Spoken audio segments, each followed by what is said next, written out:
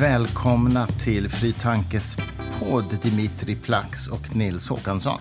Ni är ju båda författare. Du, Nils, fick Augustpriset förra året. Grattis till det. Tack, tack. För en bok om översättningar. Och Dimitri, du har ju skrivit flera böcker också, översatt. Ni översätter båda från ryska och ukrainska, eller hur? Som primär. Ja, bland annat. Ja, jag har väl ryska och kanske engelska som mina huvudspråk. Dimitri gör lite andra, fler strängar på lyran. Hur blev det så att ni översätter från ryska? I ditt fall, Dimitri, är det ju förståeligt för det är ditt modersmål. Men i ditt fall, Nils, inte.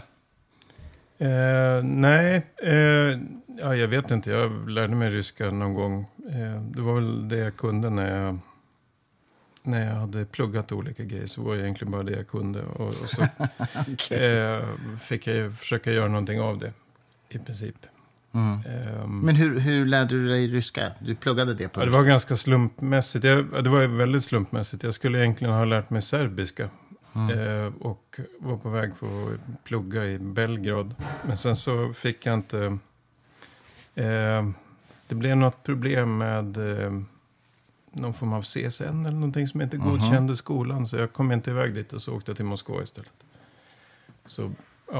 Så det var väldigt slumpmässigt. Men det bottnade väl i något intresse för länder åt det hållet. Det här var ju för 25 år sedan eller någonting som jag började med. Och då bodde du i Moskva?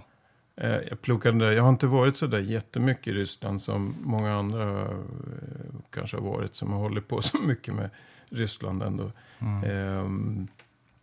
Jag gillar att vara hemma ganska mycket. Men jag har bott i Moskva och Petersburg. Sen så har jag haft en del saker att göra lite grann i Belarus och lite i Ukraina. Och då kan man ju användning för ryskan i de länderna också. Och du, Dimitri, du är uppvuxen eller född i Vitryssland. Inte uppvuxen kanske, men född. Jag är född och uppvuxen i Minsk i Belarus, ja. Även uppvuxen. När kom du till Sverige? Hur gammal var du då? Det är lite svårt att säga, för jag pendlade i ett par år fram och tillbaks. Så jag mellan 25 och 27 var jag då. Var länge sedan. Ja. Vad var det som fick dig att lämna Vitryssland då? Jag gifte mig. Så enkelt. Och jag ville inte flytta hit. Det är därför som jag pendlade i 2 år tills jag insåg att äktenskapet inte kommer att fungera om jag inte flyttar. Så då flyttade jag för gott, så att säga. Ni har ju båda nu tillsammans översatt den här boken Antennen som vi gett ut. Utan ska se om jag klarar uttalet. Sergej Zhadan. Nej. Ja. Sergej Zhadan. Tvärtom. Ja, Okej, det är bra. Nu har vi fått ett korrekt uttal. Jag ska inte ens upprepa det. Vem är han för er? Berätta om denna författare och poet. Jag känner ju honom sen kanske drygt 10 år tillbaks eller så. Vi har väl träffats första gången kanske, nu minns jag inte, men jag tror att det var i Minsk på en poesifestival som han deltagit i, och som jag var också en av deltagarna då. Och sen när Nils översatte, vad var det? Anarchy in the Ukraine först. Ja, det var 2 romaner av honom som jag översatte för 10 år sedan. Någonting. Av honom? Ja, precis.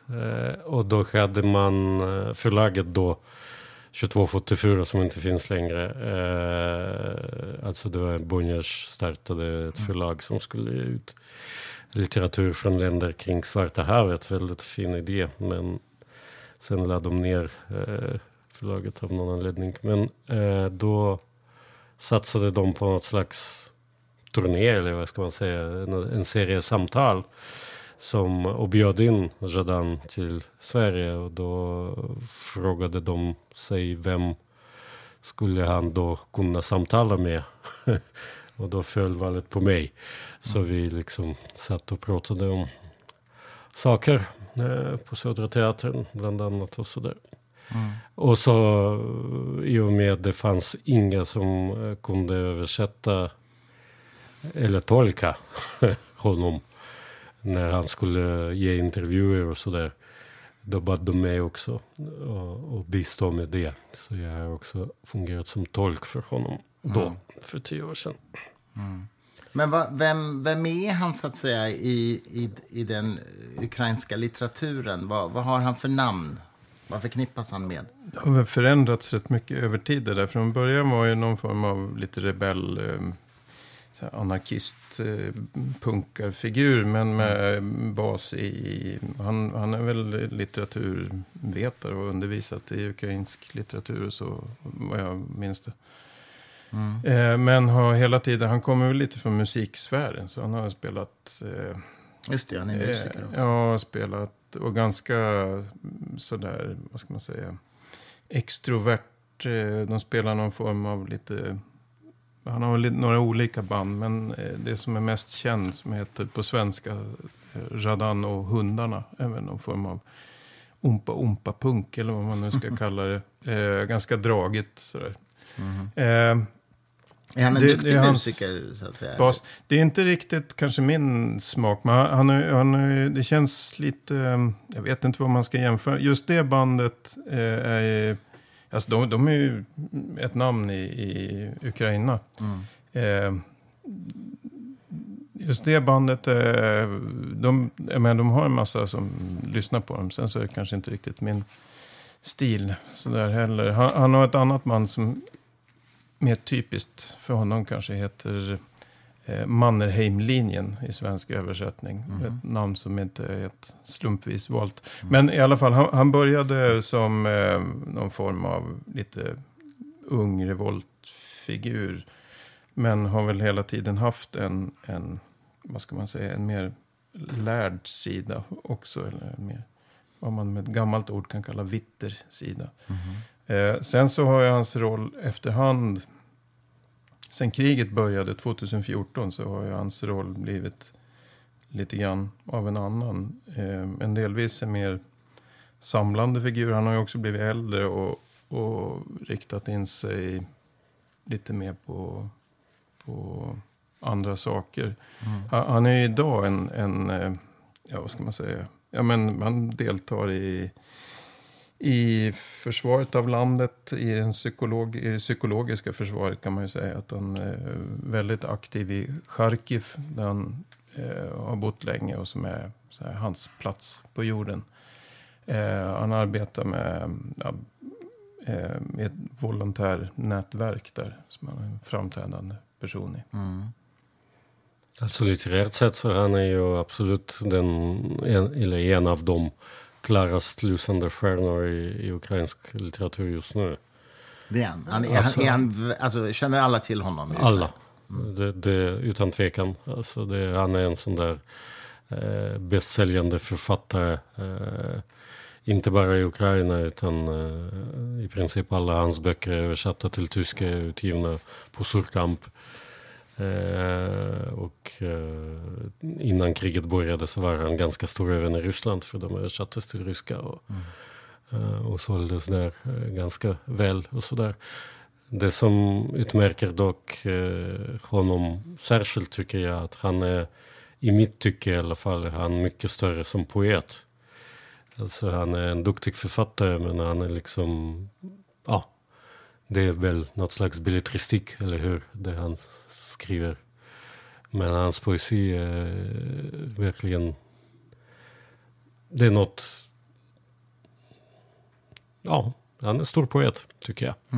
För den här boken som ni nu har översatt båda eller tillsammans, Antennen, är ju dikter som relaterar till just kriget. Det här är så intressant. Du säger att han var en stor författare även i Ryssland förut. Men vad har man gjort med hans böcker nu i Ryssland? Så att säga? Tar man bort dem ur bokhandlarna eller hur fungerar det? Det har jag ingen aning om. Jag vet inte. Jag vet dock att han inte tillåter sina böcker bli utgivna i Ryssland längre. Han har dragit tillbaka rättigheterna, ja, så att säga. Ja. Sen 2014? Jag tror det. Jag har inget koll på årtalet, men sen kriget började i alla fall. Om det var just 2014 eller 2015 eller hur, det vet jag inte. Men, ja. Om ni skulle beskriva hans diktning just i Antennen, så att säga, om kriget och sådär. Hur skulle ni karaktärisera dem? Vad är det som är så bra med de här dikterna? Jag vet inte om Dmitri håller med mig, men jag tycker det slog mig på vägen hit att han är på något sätt... det känns som att litteraturen hos honom har på något sätt gjort sig fri från det positioneringsspel som länge präglade litteraturen efter egentligen modernismen hela vägen tillbaka. Det ena har lett till det andra, en våg inom litteraturen har lett till den andra. Vid någon tidpunkt så har det där kanske gått i stå, och de nya tekniker och allt sånt där som man fick tillgång till i och med det modernistiska genombrottet och allt som följde sen. Det har blivit mindre dramatiskt. Det har inte blivit ett vad ska man säga, tekniker som man använder för att positionera sig i det litterära spelet på något vis. Utan det är mer, han känns ganska fri på så vis. Att han kan skriva på ganska många olika stilistiska nivåer, för att jag tycker inte att han sitter fast i den positioneringen bakåt till de som har varit före eller sådär.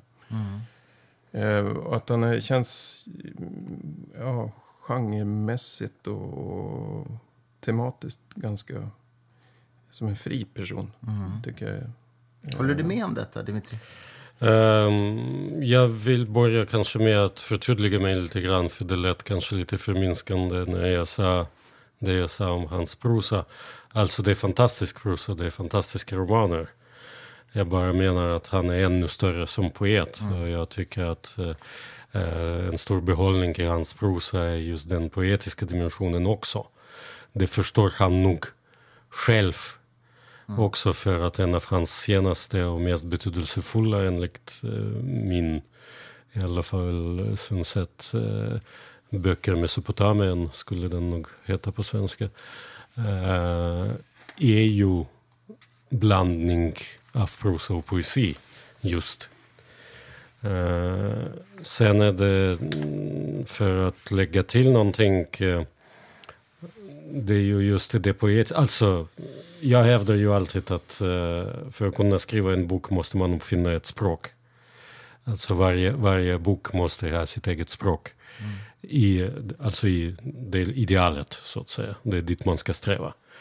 Och som poet har han ett alldeles eget språk. Det är precis det som Nils säger, att han inte behöver placera sig, och att han inte behöver, han är inte tyglat på något sätt. Han är helt fri i sin diktning, vilket gör att han dels skapar det språket och dels har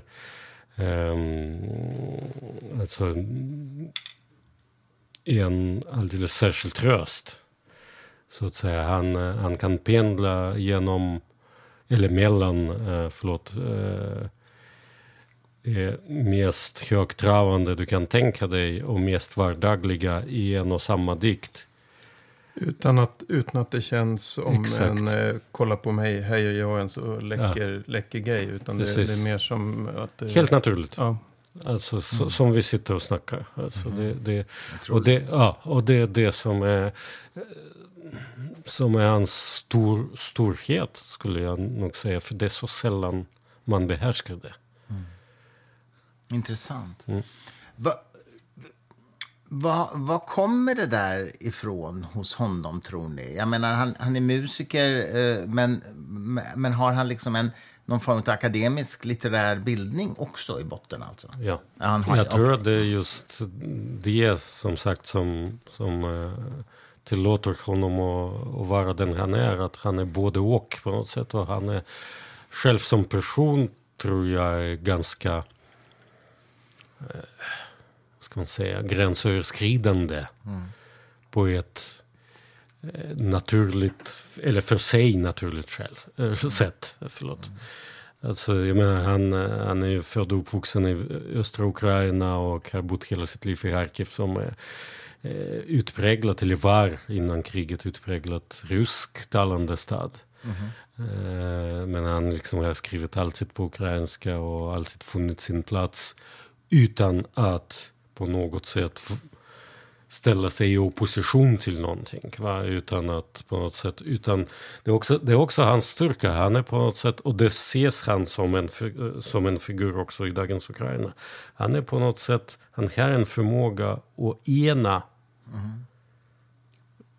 kring sig både folk, idéer, litterära stilar. Och lite grann för att han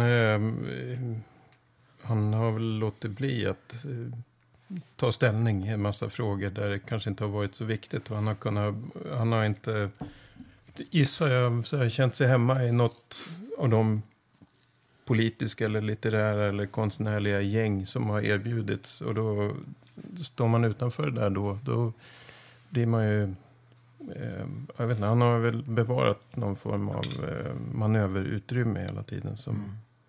Ja, han har helt enkelt en jättestor integritet. Ja. Så både som konstnär och som person. Vilken ålder har han nu ungefär? Han är väl född 75, va? Eller något sånt. Ja. Så han är ungefär lika gammal som du. Ja. Familj och barn, eller? Ja, det är han har en dotter i alla fall i det nuvarande äktenskapet. Sen vet jag inte om han har några barn sen tidigare. Har ni kontakt med honom nu? Alltså, vad är hans situation just nu under pågående krig? Jag har ingen kontakt. Jag har skrivit till honom men jag har inte fått svar. Och jag begär inga svar heller. Så därför att jag förstår, han befinner ju sig vid fronten. Han strider inte själv, men han, precis som Nils beskrev, han har mer eller mindre startat en egen humanitär fond. Där han samlar medel och fördelar dem på plats. Både genom konserter med Jadon och hundarna. Och med sina rättighetspengar från hela världen. Alltså, och han köper allt. Han köper, vad jag vet, inget vapen dock. Och det är där ungefär som gränsen går. Men han köper liksom, jag vet inte, läkemedel och kläder och hjälmar alltså vad heter det? Skyddsvästar, bilar. Och det man ser varje dag nästan att den här, nu har jag levererat det här i någon skruttig liten bil som har åkt fram någonstans och så nu. Precis. Var ser ni det någonstans? På Facebook. Han har en sida som han uppdaterar dagligen med sina förehavanden. Vad gör han, vilka han träffar och sådär. Hur klarar han sig från att behöva strida då? För jag tänker, man tvingar ju i stort sett. Ja, men det är ganska många, det är inte så stor andel som dras in i armén. De vill ju ha soldater, inte vem som helst. Och plus att de flesta som behövs i krigsinsatsen behövs på den civila sidan, räknat i antal. Så att, de flesta ukrainska män i vapenför ålder är inte soldater. Däremot så är det väl, de har ju delat ut vapen och så till allmänheten, till hemvärnet och så. Men det är inte så att alla i vapenför ålder är soldater. Nej, och de hade ju ingen mobilisering som de har i Ryssland exempelvis. Alltså i Ukraina hade de inte det. Men de har väldigt stort antal, vad jag förstår, frivilliga.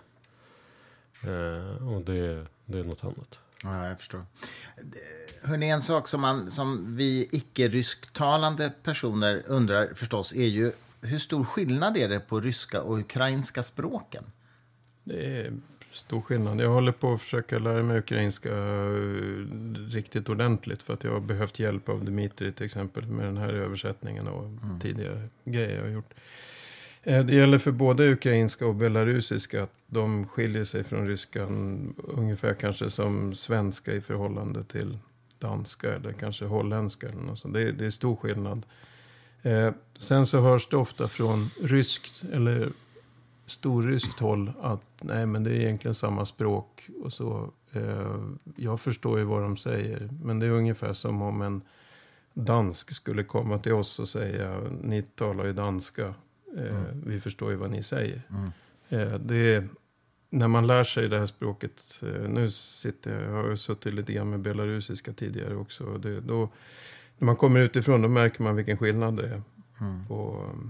Så belarusiska är också väldigt annorlunda än ryska. Alltså. Absolut. Alltså och ditt modersmål är belarusiska, ja. Dimitri? Ja. Eller jag har 2, alltså både ryska och belarusiska. Alltså, men om man fortsätter med den parallellen som Nils dragit mellan danska och svenska, då är det väl så att ryska är som danska i förhållande till svenska kanske, eller som holländska som Nils sa.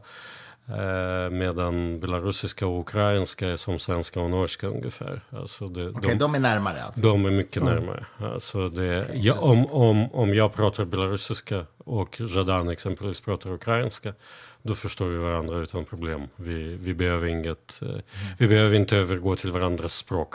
Medan i rysk stats-tv där de ju hävdar att ukrainska det är ju ryska egentligen, där måste de texta. Precis. Folk som talar ukrainska.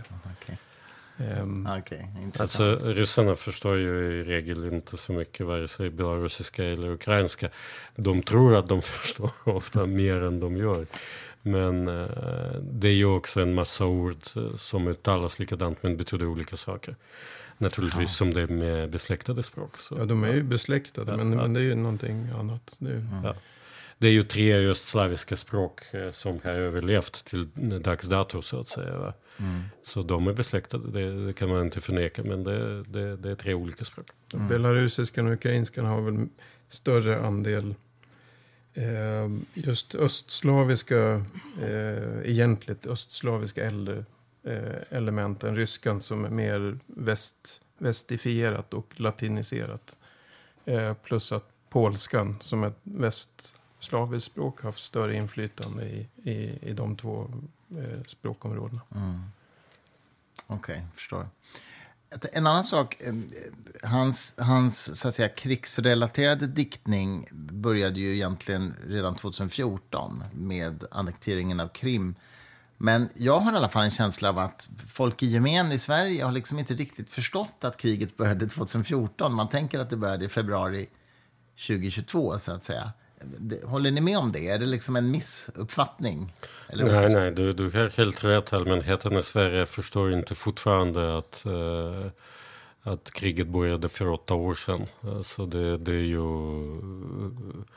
beklämmande och det är därför tror jag att det ska inte läggas till last just svenska allmänheten. Väst överhuvudtaget har inte reagerat på kriget på Donbass eller i Donbass och annekteringen av Krim. Hade man gjort det hade vi inte haft det kriget idag. Så är det. Utan tvekan. Det var som om ingenting hade hänt i princip. Att Ryssland gick in och roffade åt sig en del av ett grannland i Europa och inledde ett krig i ett grannland som håller på sedan dess. Det fick ju fick vissa konsekvenser i form av sanktioner, men ja. Alltså de där sanktionerna fanns ju bara på papper i princip. Alltså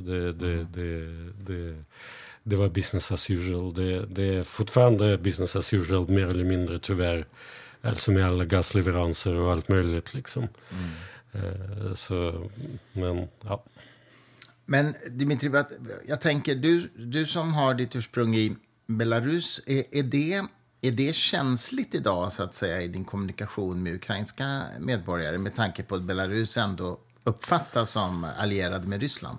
Det kan vara känsligt. Nu har jag ju bott i nästan 30 år här i Sverige så det är inte så att jag omedelbart blir, vad ska man säga, en belarusier i de ukrainska kollegornas ögon utan snarare en svensk ändå. Men absolut, det är känsligt. Men alltså jag är ju bedrivit den där nästan enmanna kriget i hur många år som helst med att försöka översätta från belarusiska och ukrainska, övertyga förlag och ge ut saker så från de områdena. Så att säga. Det var inte så lätt. Men jag har ju skaffat mig ett nätverk genom åren. Både i Ukraina och i Belarus naturligtvis, som vet på något sätt vem jag är. Kanske så det... Men generellt har du helt rätt. Belarus, eller belarusiska regimen, är ju lierat med Ryssland. Just det. Sen är det ju så att Belarus är de facto redan ockuperat av Ryssland. Och då kan man ju fråga sig hur mycket av viljan hos de vanliga medborgarna eller gemene man kommer till tals. Har du kontakt med belarusiska landsmän så att säga mycket? Jag har regelbundet haft kontakt med de flesta som jag haft kontakt sedan många år. Men situationen är ju att efter protesterna 2020 och efter den faktiska ockupationen som skedde efteråt, så är de absolut flesta i min krets lämnat Belarus. Och det är också ett tema som inte på något sätt diskuteras eller ens... Att svenska allmänheten vet ingenting om det. Alltså, man vet inte att Belarus är ockuperat av Ryssland. Man vet inte att en stor del av belarusiska författare och konstnärer och teaterarbetare är på flykt. Och på flykt andra gången under 2 års tid. För jag kan säga att de flesta, men kanske de flesta, eller i alla fall väldigt många, har ju flytt till Ukraina först. Och nu är de tvungna att fly igen. Precis. Så det, ja. Nils, du som ändå inte har några liksom personliga rötter i de här länderna, hur ser ditt engagemang ut i de här frågorna och var kommer det ifrån så att säga? Jag vet inte, man blir lite på automatik engagerad så jag kan ju ha en ingång via språken och litteraturen förstås, och har väl lite kontakter, så det är naturligt att man engagerar sig när man ser hur det ser ut, i synnerhet som det handlar om länder som ligger bara några mil härifrån. Jag menar, det är lätt att tänka bort i det extremt anglifierade Sverige, så är det som om det här händer någonstans i bortre Asien eller någonting. Men vi är ju också i princip redan indragna i ett krig, skulle jag beskriva det som. Och det är väl bara lite halvt om halvt som den svenska allmänheten är medveten ens om det. Hur menar du att vi är indragna i kriget? Vi skickar ner jättemycket vapen dit. Och vi har tydligt tagit ställning. Det är klart att det är en enorm skillnad på vår situation och situationen i Ukraina eller Belarus eller Ryssland för den delen. Men vi är ju en part i det hela, ser jag det som. Jag kommer ihåg där någon gång i februari nästan, jag undrar om det till och med, det var precis när det hade brutit ut dagarna innan det hade tagits några stora beslut om hjälpsändningar, så börjar man se en del militärtransporter som rullar ute på vägarna och så där. Det är väldigt tydligt att men de här är ju på väg någonstans. Det är svenska militärer som sitter och kör de här, och de ska användas. Och det tycker jag är bra och helt rätt. det som är märkligt är att det inte är riktigt, allmänheten är inte riktigt, jag vet inte. Det finns förstås en medvetenhet om kriget och så. Man ska inte förminska hur mycket som helst, men på något sätt så hade jag kanske förväntat mig att det skulle vara en mer akut känsla i samhället. Men det val och elpriser, jag har tänkt undan det, jag vet inte. Ja, men det där är intressant alltså. Och vi är väl lite grann fredsskadade i Sverige också, för vi har liksom aldrig varit i något riktigt krig på så väldigt, väldigt länge, så att det känns väldigt avlägset kanske. Ja, men det finns också, jag tror att hade det här hänt i ett land som ligger någon annanstans i väster om oss, så hade det blivit en vrålakut känsla. Jag tror det handlar väldigt mycket om att svenska allmänheten har distanserat sig från länder som ligger nära till, men där man talar slaviska språk helt enkelt. Att man hade det här inträffat någonting liknande i Nederländerna till exempel, så hade det varit en mycket större sak. Och i synnerhet hade det inträffat långt borta i USA. Då hade det varit en enorm sak, för att svenska medier blåser upp allting som händer i USA. Då får det att gälla oss på något vis. Men så kan det pågå ett krig på andra sidan havet och man rycker lite på axlarna. Vad beror det på då, att vi distanserar oss från de slavisktalande länderna, tror du? Det finns en lång tradition. Det är många saker som krokar i varandra. Alltså det löper ju någon kulturell gammal gräns mellan den protestantiska världen och den katolska och ortodoxa förstås. Det finns en språkgräns, gammal fiendeskap i förhållande till Ryssland. Men också bristande intresse och slentriantänkande, slentrianmässig, att man slentrianmässigt vänder sig västerut. Sen efter krigstiden någon gång så har vi varit extremt anglifierade i Sverige vad gäller nyhetsinhämtning, idétillströmning, vad vi översätter för litteratur, vad vi lyssnar på för musik och så vidare. Det har sina historiska förklaringar och är ju förstås, har inte alls bara varit dåligt.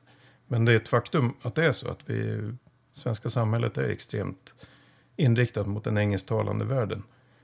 Och då är det inte så konstigt att man inte fattar vad som händer i den övriga världen ibland. Nej, jag förstår.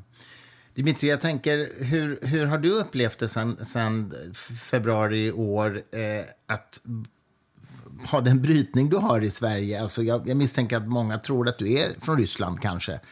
Har du liksom känt av någon attitydförändring sen det här kriget accelererade? Nej, jag tror inte det. Sen umgås jag inte så mycket med folk. Jag lever ganska avskilt liv sådär. Så att nej, inte vad jag märkte. Jag vill dock nyansera lite bilden som Nils gav. Jag tror också att det är alldeles rätt, men det finns också en annan aspekt. Alltså det är också en gräns som finns traditionellt sett i Sverige eller i svenska samhällets attityd till kulturen generellt. Och det är den uppdelningen på finkulturen och liksom masskulturen eller fullkulturen eller vad man än säger om det.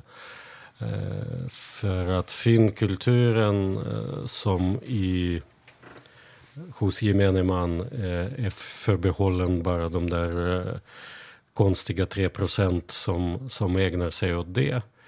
Det har tydligt varit ruskt i Sverige i efterkrigstiden. Vad gäller konstmusik, vad gäller teater särskilt. Också litteratur, att man översatt ändå en hel del rysk litteratur genom åren. Och den uppdelningen i allmänheten att det slaviska är lika med ryska, den finns fortfarande. Och när det nyanseras genom att ryssarna krigar mot andra slaviska folk, då blir man helt paff. Alltså man förstår ingenting.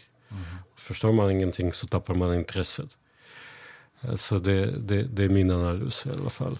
Alltså, och intresset till andra slaviska kulturområden har ju varit lika med noll i Sverige. Alltså jag har jobbat som lektör åt olika förlag genom åren. Alltså jag kan dra mig till minnes typ 3 böcker som har översatts från ukrainska av stora förlag under de senaste 20 åren. Det är de 2 som Nils har översatt plus Oksana Zabushka. Den där, vad heter det? Fältstudier i ukrainsk sex, ja precis. Så, och inga stora förlag i Sverige har någonsin, tror jag, givit ut en belarusisk bok. Alltså det har varit förbehållet, alltså fram tills nu. Ja. Nu har Norstedts givit ut en essä av Julia Timofejeva i alla fall och så vidare. Men innan dess var det liksom förbehållet små förlag som Ramus eller lite större men ändå inte så stora förlag som Ersatz eller Heroin för den delen. Sen har Vasil Bykov som det stavades på svenska, så har översatts en gång. Var det Norstedts eller var det? Ja, det var jag tror det. Ja, Grustaget har översatts någon gång 1990 typ, en gång. Från ryska då, inte från belarusiska. Sånt. Så jag tror att det är också en förklaring. Att, men det finns ju du ställer en avslöjande fråga på sätt och vis, även om jag förstår varför du ställer den i början här. Vad är det för skillnad på språken? Det får man hela tiden. Att den frågan ställs och måste ställas är ju ett väldigt tydligt tecken på hur lite att man även i Sverige inte riktigt har accepterat att det här är länder där man kan ha en egen bara egna länder. Utan man tänker, men de är nog kanske lite ryska ändå. Hur mycket ryska är de? Och så vill man ha lite... alltså frågan behöver ställas eftersom man inte vet förstås. Men den i sig är avslöjande för graden av bristande kunskap och intresse. Generellt. Ja, nej, men visst är det så. Och det också... Jag är ju så pass gammal så att jag minns ju liksom Sovjetunionen. När det var liksom det man förhöll sig till. Så att så är det ju verkligen. Men apropå Nils, din bok Dolda gudar, som ju handlar om, så att säga, nu har inte jag läst den, men jag vet att den handlar om liksom översättandets dramaturgi, kan man väl säga, och vad det innebär att översätta.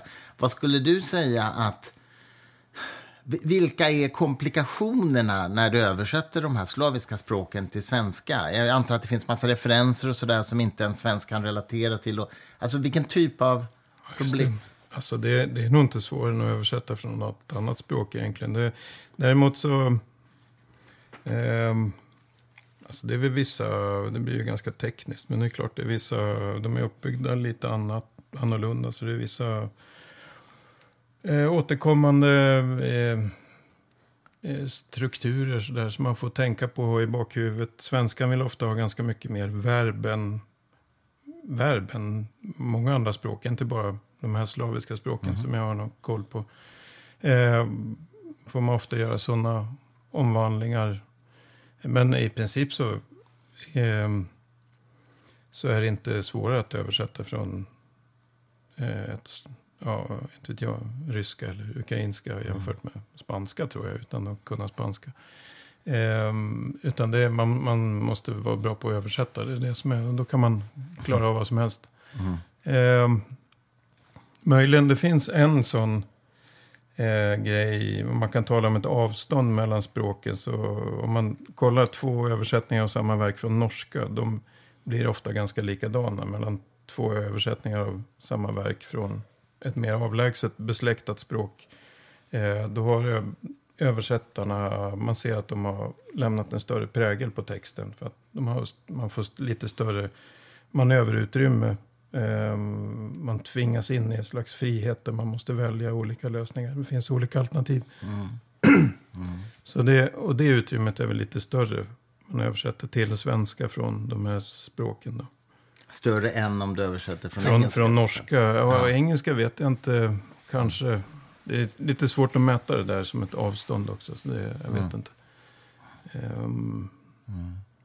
Håller du med, Dimitri, om detta? Ja, det tror jag. För man översätter ju, när det gäller skönlitteratur så översätter man ju, alltså genom åren så har jag hållit i ett ganska stort antal olika slags utbildningar för översättare eller kurser eller seminarier och så vidare. Det är så vi träffades. Jag höll ett sånt där seminarium för många år sedan på Gotland, på författaröversättarcentret på Gotland. Och då det misstaget som nu börjar översättare gör alltid, att de översätter ord för ord, att de översätter skönlitteratur som en tidningsartikel. Den exaktheten står i centrum.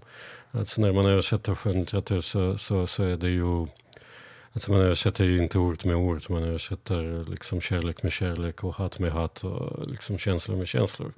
Så att säga, det är precis som Nils säger, alltså är man duktig på att översätta, då spelar det nog inte så stor roll från vilket och till vilket språk man översätter.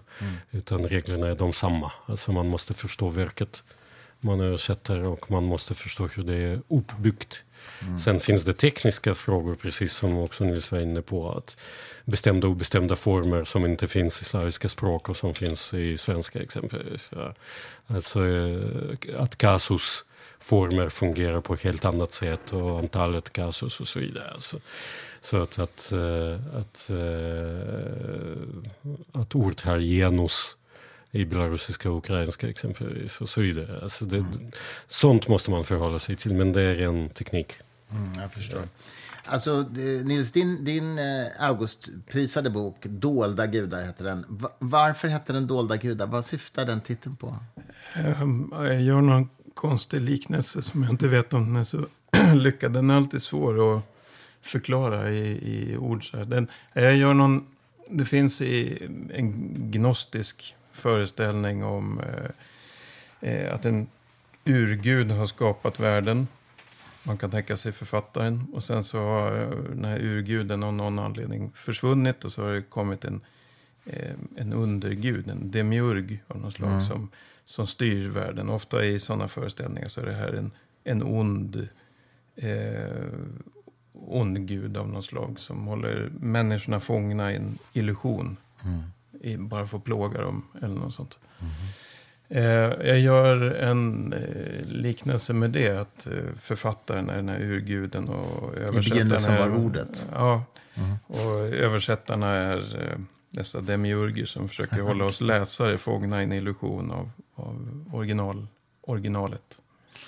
Okej, jag förstår. Utan att synas, man vill ju fortfarande verka vara den där urguden. Det är väldigt otacksamt yrke, för att jag brukar också alltid säga att det är nog världens otacksammaste yrke att vara översättare. Varför då? Jo, men för att om du läser en bra bok som vi säger adekvat översatt, då tänker du aldrig på översättaren. Du bara säger vilken bra bok.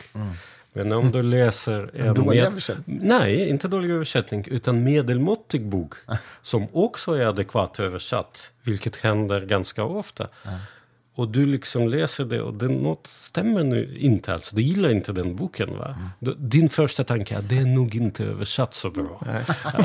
Intressant, jag förstår. Så att, aldrig tänkt på, men så är det förstås. Ja. Men det kan vara precis exakt översatt. Alltså lika bra översatt som den bra boken. Och det är därför inom översättar-community så har vi ju den där diskussionen här pågått i åratal. Så när ni lyckas som bäst så gör ni er själva osynliga? Vi är osynliga, alltså, och speciellt i Sverige där skönlitterära översättare fram tills nyligen räknades som tekniskt yrke, ungefär som sättare eller liksom sådär. Alltså det fanns ju naturligtvis stjärnor som Anders Bodegård eller jag vet inte, Lars Kleberg och sådär. Men annars är det ganska svårt att bli synlig. Det är fortfarande väldigt vanligt att när man recenserar exempelvis en översatt bok i en stor tidning, då utelämnar man att ens nämna. Eller så står översättarens namn upp i någon sån här produktruta ihop med sidantal och pappers. Ja, just det. Vilket papper är tryckt på. Ja, precis. Det är parat exempel på det att när för nästan 20 år sedan kom det ut den första boken på svenska som var översatt direkt från belarusiska. Och det var min översättning av fresker av Boris Petrovich. Och recensionen i språktidningen, märk väl, i språktidningen hette Från vitryska till svenska utan mellanhänder. Och de nämnde inte mitt namn. Oj då. Ja, jag förstår. Men du har ju startat den här språkkommittén i Svenska PEN, eller hur? Som du är ordförande för också. Ja. Berätta bara lite kort om den. Vad vill ni åstadkomma med den kommittén? Alltså, internationella PEN har ju så kallade ständiga kommittéer. Det är kvinnokommitté, fredskommitté, fängslade författares kommitté och lingvistiska, alltså språkkommitté. Och språkkommitté har tillkommit på en världskongress som faktiskt höll, alltså det var länge sedan, men det var i Stockholm. Men Svenska PEN hade inte en språkkommitté. Så jag initierade att man skulle liksom starta en sån där kommitté. Egentligen språkkommittéerna inom PEN International, de sysslar med språkliga rättigheter. Och det är det som är också vårt primära mål, att synliggöra olika språk, att synliggöra översättararbetet, att synliggöra rätten till modersmål, att kämpa för minoriteternas språk och så vidare. Så det är det arbete som egentligen står i centrum. Alltså, nu befinner vi oss i Sverige i en ganska unik situation där minoritetsspråken är skyddade i lagen. Alltså, så att just det arbetet behövs kanske inte göras just nu, samtidigt som det också, vi hör ju också röster som kräver exempelvis minskning av hemspråksundervisning i skolorna. Och det är illavarslande nog att, så det finns att göra även i Sverige idag. Jag förstår. Är du engagerad i detta också, eller? Nej, jag inte. Nej, okej. Hörrni, bara avslutningsvis då, vad står på er agenda nu framöver? Vad jobbar ni med för projekt framåt? Är det något ni kan berätta om? Jag kan berätta om Lisas projekt, gissar jag. Ja, det kan du göra. Får klippa bort det. Jag håller på att översätta en otroligt spännande reportagebok, kan man säga, som översätts. Den är skriven av en rysk journalist som är boende i Sverige, som heter Lisa Alexandrova Zorina, som har skrivit om det ryskspråkiga vad säger man? Det ryskspråkiga underjorden i Sverige, så att säga. Den alternativsamhället. Det handlar om svartarbeten och städsvängen och liknande. Otroligt intressant reportagebok om Sverige, som råkar komma i form av en översättning då. En sån som en svensk journalist skulle ha skrivit, men som en svensk journalist inte hade kunnat skriva, för att det krävdes att man hade kunskap i ryska och var trovärdig på något vis. Jag förstår. Spännande. När kommer den ut? Vet man det? I vår ska det gå. Och du, Dimitri, vad är din plan? Nu måste jag ju avslöja alldeles på slutet en hemsk hemlighet. Jag är ju ingen riktig översättare, va? Alltså, jag översätter bara ibland och bara när jag mer eller mindre blir tvungen. Jag är ju teaterregissör. Alltså, det är det jag jobbar med. Och jag jobbar just nu med en serie uppsättningar på Dramaten där vi försöker synliggöra den moderna eller nyskrivna ukrainska dramatiken och litteraturen i större bemärkelse. Bland annat Antennen, eller hur? Ja, vi kommer också iscensätta Antennen den 14 december på lilla scenen på Dramaten. Alltså, det är enklare föreställningar, så att säga, så kallade gestaltade eller dramatiserade läsningar. Så att säga, men det är det man kan göra snabbt och det som krävs i den situationen. De har varit jättebra, de som har varit hittills. Tack snälla. Tack. Jag vill också säga kanske ett par ord om själva boken. Vi har pratat ganska lite om vad det handlar om. Jag vet inte om det är viktigt i sammanhanget eller om vi liksom... Nej, men jag menar, det kanske tanken är att folk ska läsa själva. Så att man inte ska avslöja Jo, men du får jättegärna avslöja. Men jag menar bara att den är just på tal om det arbetet. Varför tänker vi iscensätta exempelvis just den boken just nu? För den är... Trots att den är skriven 2018 och handlar egentligen om kriget på Donbass, eller i Donbass, vad säger man på svenska på? Eller i Donbass, ja precis. Den är, och det är också på sätt och vis vittnar om hans storhet som poet. Den är otroligt aktuell. Alltså man får gåshud när man läser om det. Som om den är skriven just nu, om den fasen av kriget som pågår just nu.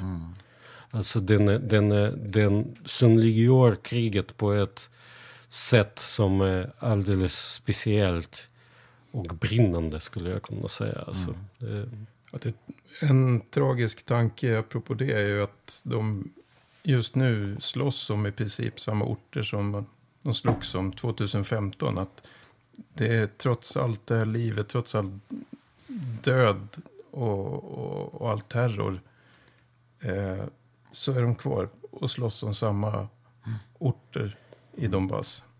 Kan jag säga också om Antennen att den fast rörelsen är tack och lov rörelsen går åt rätt håll den här gången. Precis. Så de befriar de där punkterna. Alltså. Men att Antennen, att den innehåller mer än en krigsskildringen, så att säga. Den har jämförts med en ukrainsk odyssén lite grann. Nu är uppbyggnaden av 8 delar och varje del är lite tematiskt inriktad mot olika partier. Så den har en liten kärleksroman och så har den, kan man säga, så en mer naturlyrisk del också. Så att det är en väldigt rik och omväxlande bok. Dessutom... Det är episk skildring, det är något slags epos. Ja. Ska det sägas också att den är, det syns ju inte nu i en podd, men den är oerhört vackert illustrerad. Det är som ett konstverk i sig också. Ja, det är en konstbok. Fina och illustrationer som samspelar med texterna på varje uppslag. Den är verkligen genomillustrerad, precis. Fantastiskt. Stort tack för att ni var med i Fri Tankes podd, Dimitri Plax och Nils Håkansson. Tack. Tack.